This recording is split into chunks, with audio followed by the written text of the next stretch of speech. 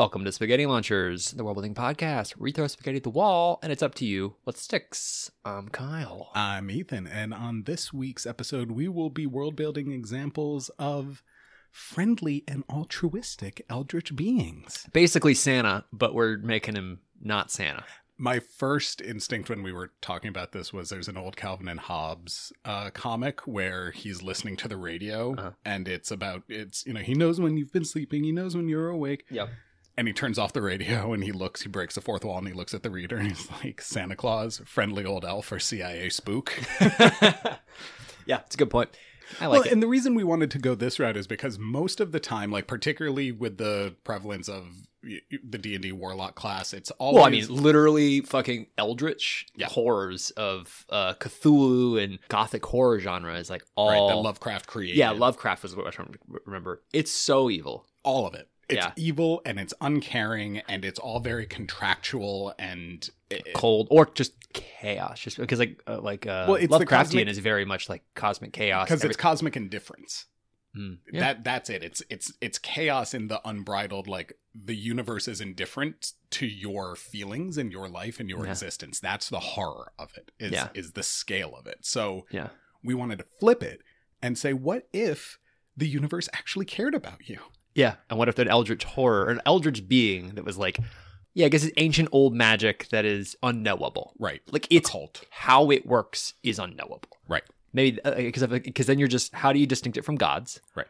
And doesn't, the definition is a bit odd to me. But yeah, we're going with ancient old magic that is rather unknowable. Right. That is not divine. That is not divine. Right. It is just powerful. Right. But not divine. Right.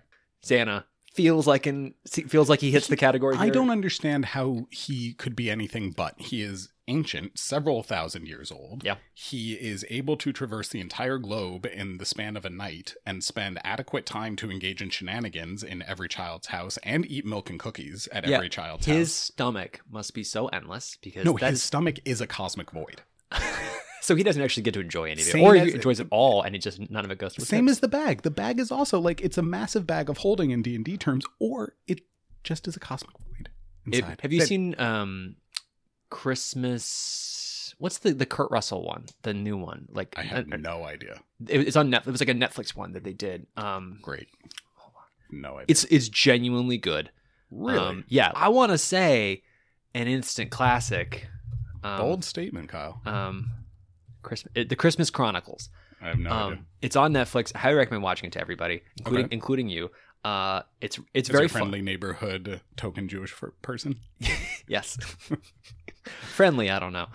Neighborhood. I just made you lunch. I know. Neighborhood, not correct. You live in a different neighborhood than me. I do. That's true. But and like in that they go into his bag and then realize it is like it's a TARDIS. Oh, because that's cool. It's so much bigger. It's this big open pocket dimension that exists inside the bag, and it's really kind of a fun twist. But the movie's great. Everyone should watch it. They made a second one. I don't think I saw it, or maybe I did with my mom, and I fell asleep. Because if I'm on my mom's couch, I fall asleep. That's what happens. Anyway, I'll check it out. Have you seen Rise of the Guardians though? The Owls of Ga'Hoole? No, but it's very much like the Owls of Ga'Hoole. Okay, no, I haven't seen it. So Rise of the Guardians is a movie where it's like Santa Claus and the Tooth Fairy and the Easter Bunny and the Sandman I think and I remember Jack hearing Frost about this. All are like the guardians and protectors of children. Yeah. And their enemy is the boogeyman. Yeah. And I love it. It's like I saw it on a plane once and I was like, I'm bored. This is the only thing that I want to watch. And I was like, this is actually stupid fucking charming. Like it's so cute. It's so funny. It's like it's actiony too. It was supposed to be like a Justice League, one of like a first shared universe type thing because it came out right after the Avengers came out, but it never went anywhere. I always liked it, but Santa Claus in it is played by Alec Baldwin, is voiced by Alec Baldwin. Oh, nice. But he's also, because he's all in the North Pole, he's also got a lot of Slavic mythology. So he's big and built and he wears like a thick Russian hat, but he's also got tattoos, like sleeve tattoos like a Russian mobster. And like on his forearms, one says naughty, the other says nice. That's intense. I was like, but he's still obviously Santa Claus and it's Alec Baldwin. I was like, this is actually kind of my favorite version of Santa Claus. Yeah, I like it. Yeah. So as we look to world build our own examples here at this menu, what will be the descriptor of your noodles you've brought here today? My menu description is, can I get 4 words? Sure. Shockingly supportive ancient ancestors.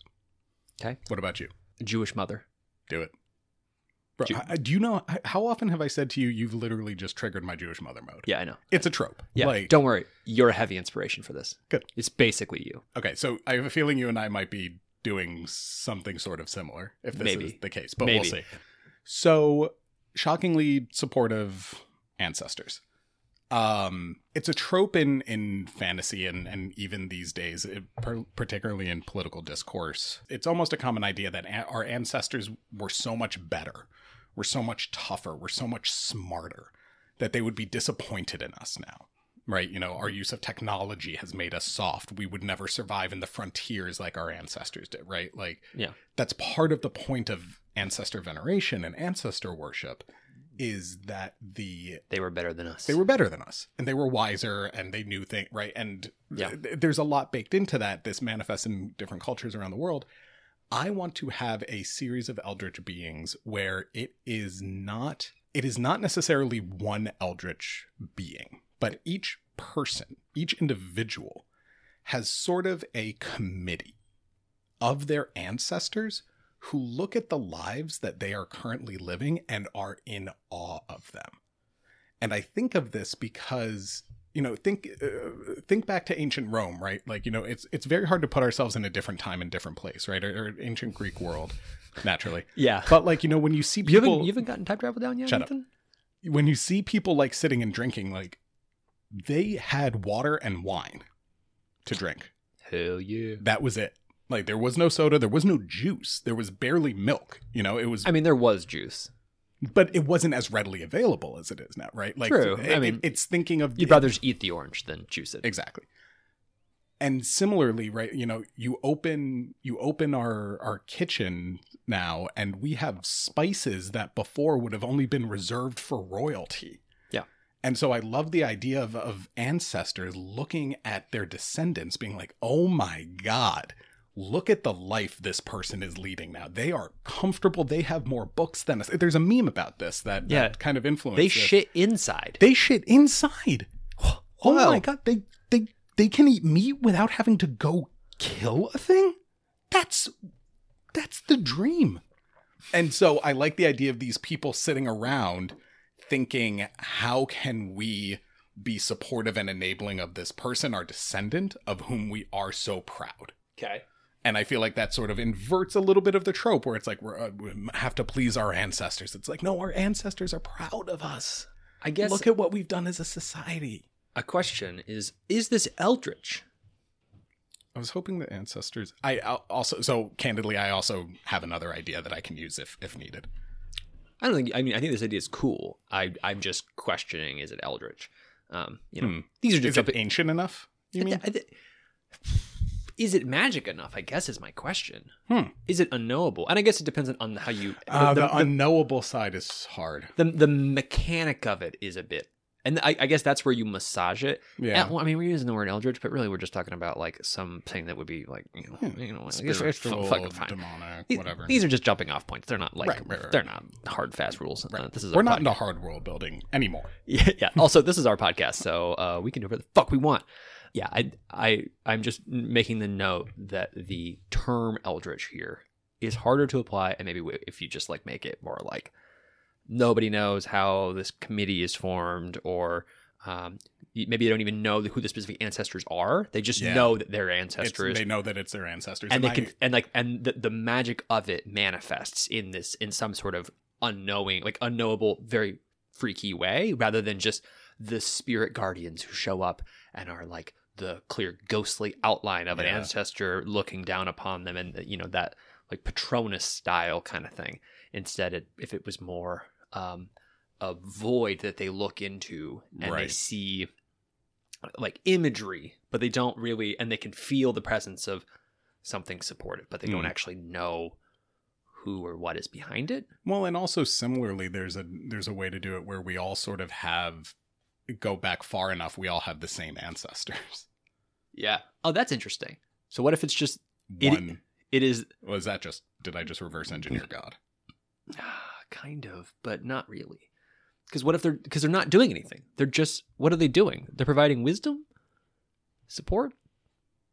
Because providing emotional support is in and of itself pretty fucking valuable. That's where I was going, because the whole point of it is like they're looking at the material goods that we have and saying like, you haven't, right? Like your life is better Solid. than mine. Yeah. Right. Obviously this is barring people living without homes or in extreme circumstances. Okay.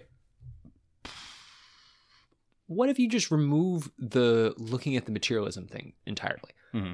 Not really relevant anymore. Mm-hmm. And what if it is just unconditional love for everybody? That says, oh, you are struggling in your life, and very much in like the way people find comfort in God for being like this thing that loves them. Right. But usually if you're talking about fantasy, the gods are not loving. Right. They're fucking cruel, and they have their own domain, and they don't give a shit about your emotional health. Right. And this is just a being they send you to keep smiting zombies. Yeah, or they just say, oh, have a good harvest and give me some of that harvest, baby. Like they tax you in certain ways. But if this was like your ancestors somehow being able to like, well, no one actually knows. No one knows who this is, but they clearly have some sort of beef with the gods because the gods are being too harsh. And they say, whoa, you need to give a little bit of support to these people. Right. They live a hard life. Like love is hard. Raising kids is hard.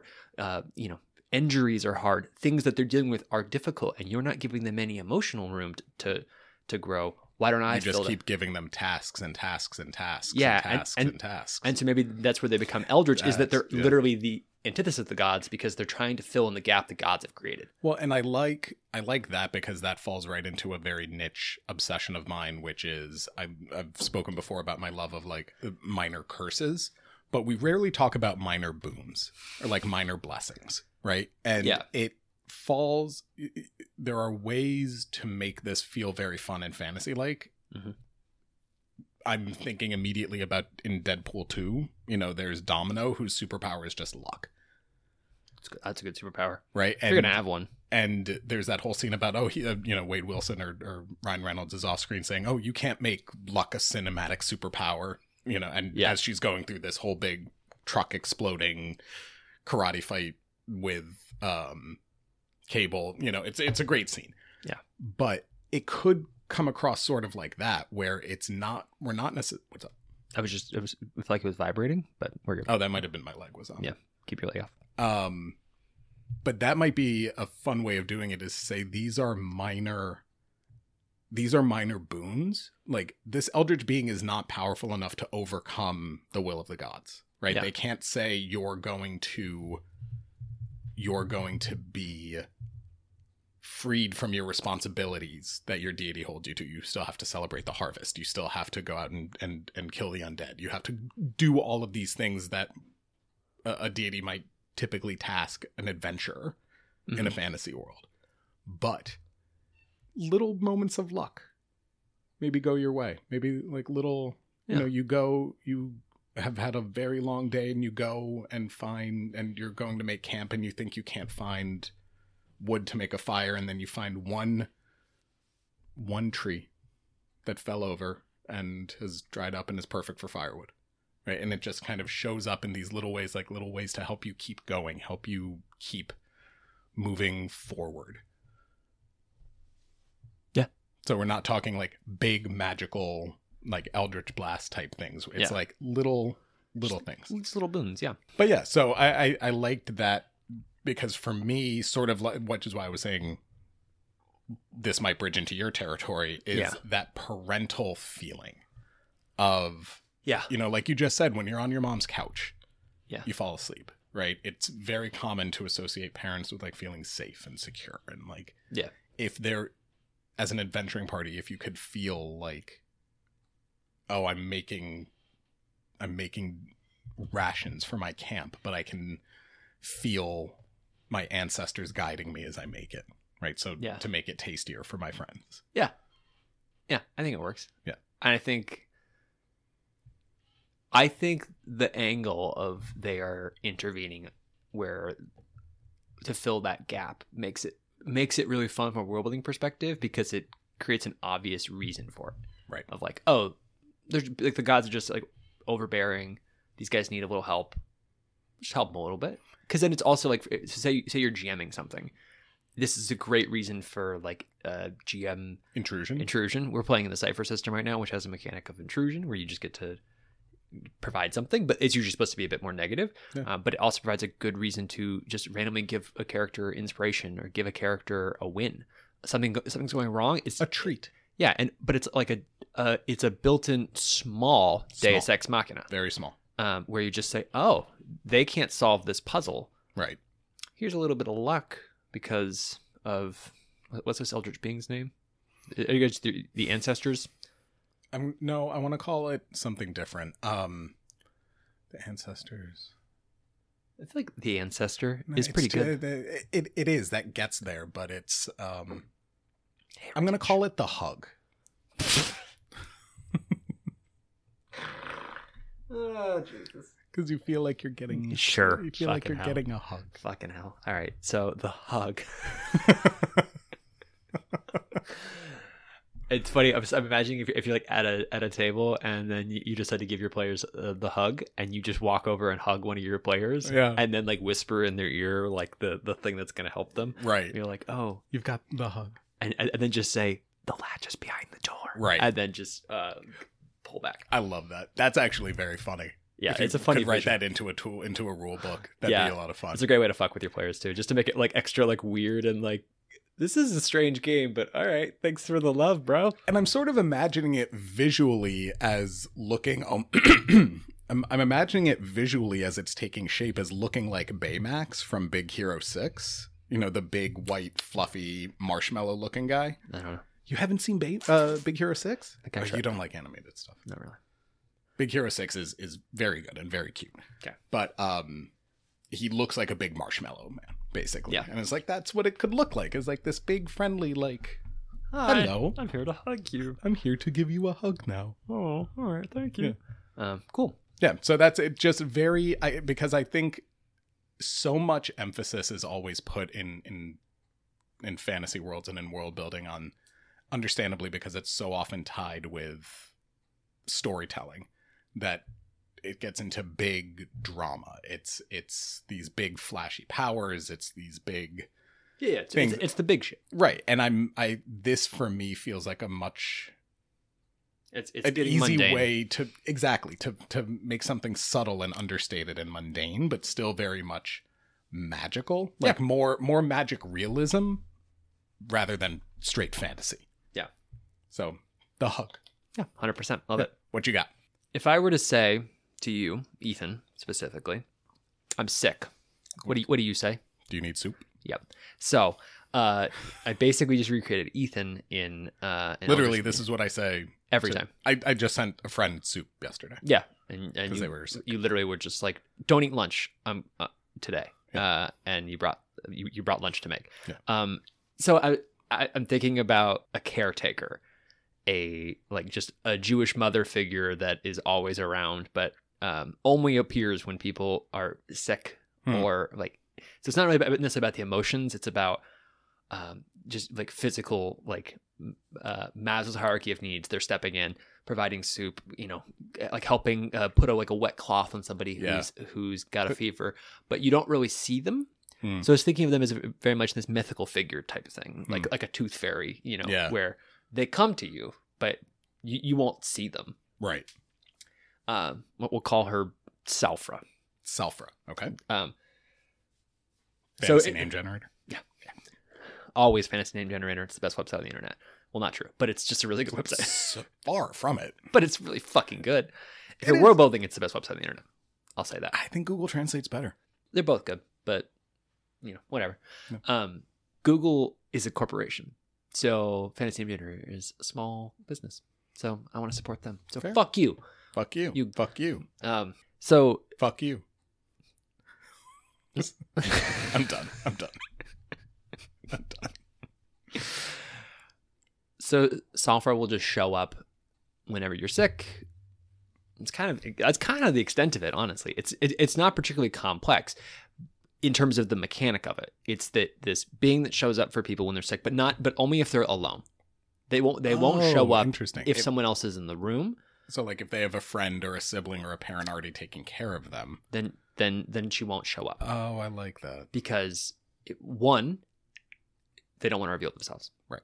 She's staying like she's a mystery figure, very much where people think they've seen glimpses. Like whoever is being taken care of thinks they see what she looks like, but they see like some visage, and there's some similarities, but no one really knows exactly what this figure looks like. Is it one of the things where like Safra appears differently to each person, like the person they most associate with care and nurturing? I think in the spirit of the Eldritch side of things, it is hard to fathom what they look like. It's hard to like fully capture it and to describe it, because it's kind of so unnatural that it defies standard descriptors. That's what I think it might be. Yeah. To keep like what did it look like? It looked like safety. It's like it looks like a feeling. It looks like a mountain with eyes, and there's a tongue coming out of it. Just something that's like so off the wall. Yeah, it's so off the walls and so hard to capture. People just say all types of shit, and so no one really knows exactly what it is. They've just created their own interpretations based on some commonalities, but it's like drawings of Cthulhu, where you're like, what? They all have similar characteristics, but no two look exactly the same. Yeah, exactly. Yeah. But and then also because she doesn't want to show up if someone's already to take care of, she's going to help somebody else. And I imagine it would be they can only be at one place at one time, and they're very much kind of like teleporting in. They are not a god, so they are not everywhere. They are not omnipresent. Right. They show up where they're needed. Take care of people, bail, and then they leave. So then what I was thinking about was, what would this mean? And my first thought was, you would create a society that's rather dependent upon Safra. People would stop learning how to care for others. People would potentially stop cooking as much. People would no longer know how to do first aid, how to help fever, how to do various things that these caretaking tasks are being just transferred on. It's like they're being outsourced. Yeah, it's like a boomer dad post divorce. Yeah, they can't help the kids. Right, they're lost. That's what they're creating in the society. Just these people who are dependent upon Safra's, services, for lack of a better term. And some people aren't, but then a lot of people just because they're like, well, we're just going to leave the room. Like parents are like to their kid, we're going to leave the room. Let Safra come in and deal with you, help you out. She's better than us anyway. So then they just go out and like. It's very Ayn Rand of you.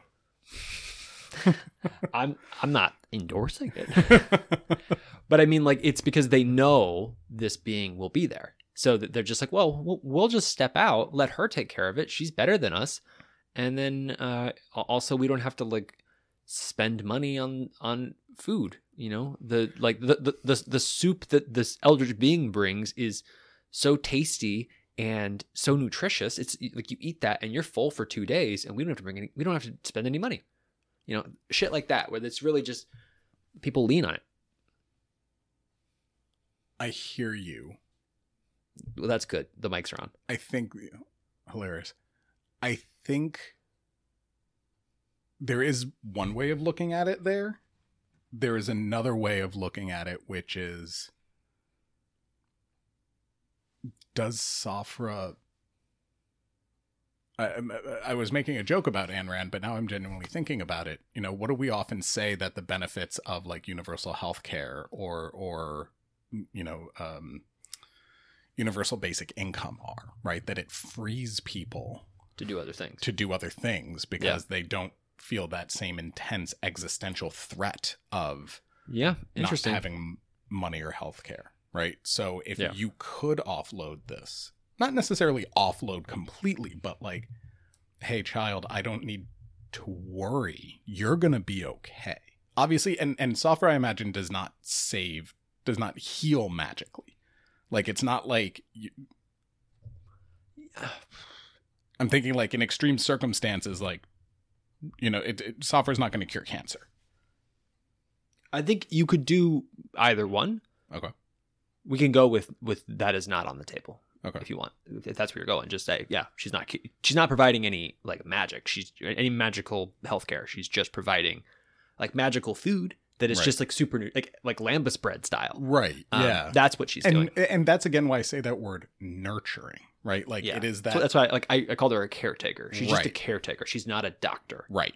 Not care. It's just like I can leave my sick spouse, child, parent, whatever, and know that for the 5 hours that I'm gone, they're going to be watched after. It's going to be okay. Yeah. Someone's going to be there to like, if they spike a fever, they'll put a cool hand on their head, right? Yeah. Keep them cool, right? If they get hungry, there will be soup. If they get thirsty, there will be water, right? It's really just, if they can't sleep, there will be twinkling music that starts playing in their ears, right? To lull them to sleep, I like that. That's a good, those are the little things. Yeah. Right. I think excuse me. That's sort of what's sticking out to me in this is that I want to draw limits between, again, these and the gods, right? Where there's like curing the sick, like literally removing disease. Well, that's a different bound. Yeah. Right? And that's not what, I mean, she's just a caretaker. Yeah. Yeah. And I mean, you could do a thing where it is just where there is a being who comes in and cures the sick. I mean, because imagine, well, this is slightly less altruistic, but say they do come in and cure the sick. They cure the sick, and in exchange for a pact. They say, "Oh, you're not feeling great." Depending on the severity of the illness, they say, "I can cure that for you. You're just going to require a pact here," and then they just get an army of warlocks of, varying degrees of maybe it's like it could for be 1 month, or maybe it's for the rest of your life, depending on if it was you had a really bad cold or a flu.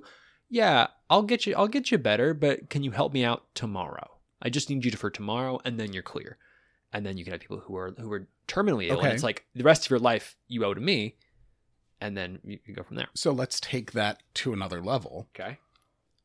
It is a collection. Safra manifests as caretakers, and it is all people who are just sent to different houses, almost like Mary Poppins style, to take care of people who are in need. They knock on the door and they open it up, and it doesn't matter man, woman, it's just, I'm Safra. Yeah. And they are the caretaker. Okay. And they are given strength and knowledge to provide this care and nurturing by this Eldritch being. Okay. But it's all individuals. It's a collection of individuals. Yeah. Interesting. Right? So it's not this magical being, like gating into your house. It's a person that was sent there. And I think that's cool. I think that adds an interesting dynamic. It's like almost like hive mind, I am Spartacus. Yes. I think the hive mind thing is particularly interesting because it becomes, this hive mind is able to just inhabit a body for a bit to do this thing. Mm-hmm. And I like the idea that it's always somebody around town. Yeah. It's a neighbor. Because everyone's been helped by Safra at some point. Yeah. And because they need to be welcomed in. I think that's kind of a cool twist. And then it's someone on the street is walking, and because Safra doesn't want to invade homes. That's like a rule. Yeah. Or that's some part of the myth is that they're unable to like cross the threshold without permission, like like a vampire or whatever. Right. So if someone's walking in the street, they might just take over that body and say, "Hey, sorry, you're about to help take care of somebody," and then just veers them, does it, and then brings them back out, and then they or not even bring them back out, just maybe brings them back to like the front door, has them break it, so then they recognize to the family they just helped, like, oh, did I just Safra? And they're like, yeah. Like, oh, cool. I hope that was helpful. Yeah. I'm gonna go back to work now. Bye. Yeah. And you create like a fun community feeling as well, because you create a lot more bonds of this individual didn't do it, but their body did. Mm-hmm. And we somehow have gratitude towards them. Any harsh feelings can be put aside, any rivalry, because you just say, no, the neighbor we hate or just don't like just came in and saved our kid's life. Right. As Safra, we have it lessens that feeling, because you just by association are like, oh, but you did save. Did save it was life. Your hands that came in. Came in and talked me in. Yeah. I think we are like in that Eldritch beings are unknowable and weird and strange, and we're playing around with the borders of that because they're is so unknowable and weird and strange. Yeah, and we took away the evil anyway, so it's like we're already kind of just in new ground. But then we're also just making beings that are altruistic and very magical, but aren't gods, which is spirits, fairy tales, but all that shit. But something in your conversation, I'm going to break protocol here for a second. I'm actually going to go back to the hug. What you just said made me think about, like, yes, we need boundaries on these things. We need, right, like, boundaries make things interesting. Most fairy godmothers, most, spirits, Santa Claus, the Tooth Fairy, Easter Bunny. Yeah. These are spirits that are primarily engage with children. Mm-hmm. I'm going to put a caveat on it and say that the hug is only for adults. It does not appear to children. I like it. Just as a limiting factor. Yeah. Right. Because then it's the parents are getting intervention to be like, here's how you help your kid. You need to build this relationship with your child. It's not on me. Right. I'm not going to take care of the child. I'm not going to do this for you. Yeah. I'm an emotional support to you. Yeah. Like. Plus, let's be real. Adults need a hug more often probably than kids do. I don't know. I think people just need hugs. Yeah, I think because people continue to hug kids and treat kids like they're special, but people don't do that for adults. Correct. Yeah. So. And the hug sounds like Mr. Rogers. Fleshing this out in my head. It is Mr. Rogers. But all right. Well, I think that's probably that idea. Yeah, I think so. Speed round. What you got? Pretty simple and kind of similar to an idea you once pitched about a multi-level marketing scheme. Basically, I was just thinking it would be fun if there was a very powerful Eldritch being trying to make warlock packs, but they just wanted but they were doing it because they didn't want anyone to feel left out. Because there was like other Eldritch beings making like powerful deals with people, and then this or devils or somebody, and they're like, well, I want everyone to feel a little bit special and get a little bit of magic, so they just make tiny little deals with a bunch of people, just like you can cast a spell, like one spell, you can cast one spell, you can cast one spell. It's the Oprah style of just everybody gets a little bit of something, but not anything that's all that powerful, and it's just so that everyone can feel included, and they don't actually want anything out of it. They're just like, I want people not to feel left behind. Yeah. I like that. What do you got? Different. 7 Deadly Sins. This is, again, based off an idea that I had earlier where it's the 7 Deadly Sins, but the good sides of them. Yeah. So it's not anger. It's not wrath. It's, no, I'm justified in getting angry that someone's mistreated me. It's not gluttony. It's, no, I've been working hard. It's okay to have a little bit of a treat. And so it's these beings that represent all of these things that are most commonly seen as vices for us and turns them into virtues and works to provide them for you when you need them. So gives out again, in the emotional support vein, gives out it's not pride, it's not cockiness, it's this feeling of pride that, yes, I it's okay, but very specifically limited to turning the sins into virtues. Yeah, that works. Okay. So then, looking back, what stuck for you? I really like the Sophra hive mind. I think that's the hive mind I think that's the best thing you did. I think the best thing either of us did. I think that sticks for me too. Yeah, like I think that just that it changes it so much. Yeah, I think that's really neat. Because, like, Eldritch being or not, that's just a cool idea. Yeah. That will be what I remember thinking back on this episode. I think same. Yeah, I that's all it stuck for me. Yeah. Awesome. Cool. Easy. Well, easiest. Yeah, that was great. Yeah, we've never done that before. Well, then that's what stuck for us. Let us know what stuck for you. Emails in the show notes. Notes. Yeah, there's no comments on the podcast app. But there should be. Nope. There shouldn't be. Terrible idea. Absolutely terrible awful. idea. Yeah, that would. Can you imagine the Joe Rogan comment section? There are already lots of them. Yeah. So, well, thanks for listening. We love you. Goodbye. Well, we don't know you. We don't fucking know you. No, that's the whole point of this episode is that we don't know you and you don't know us, but we love you. Oh, good point. Yeah. All right. Goodbye. Have a hug.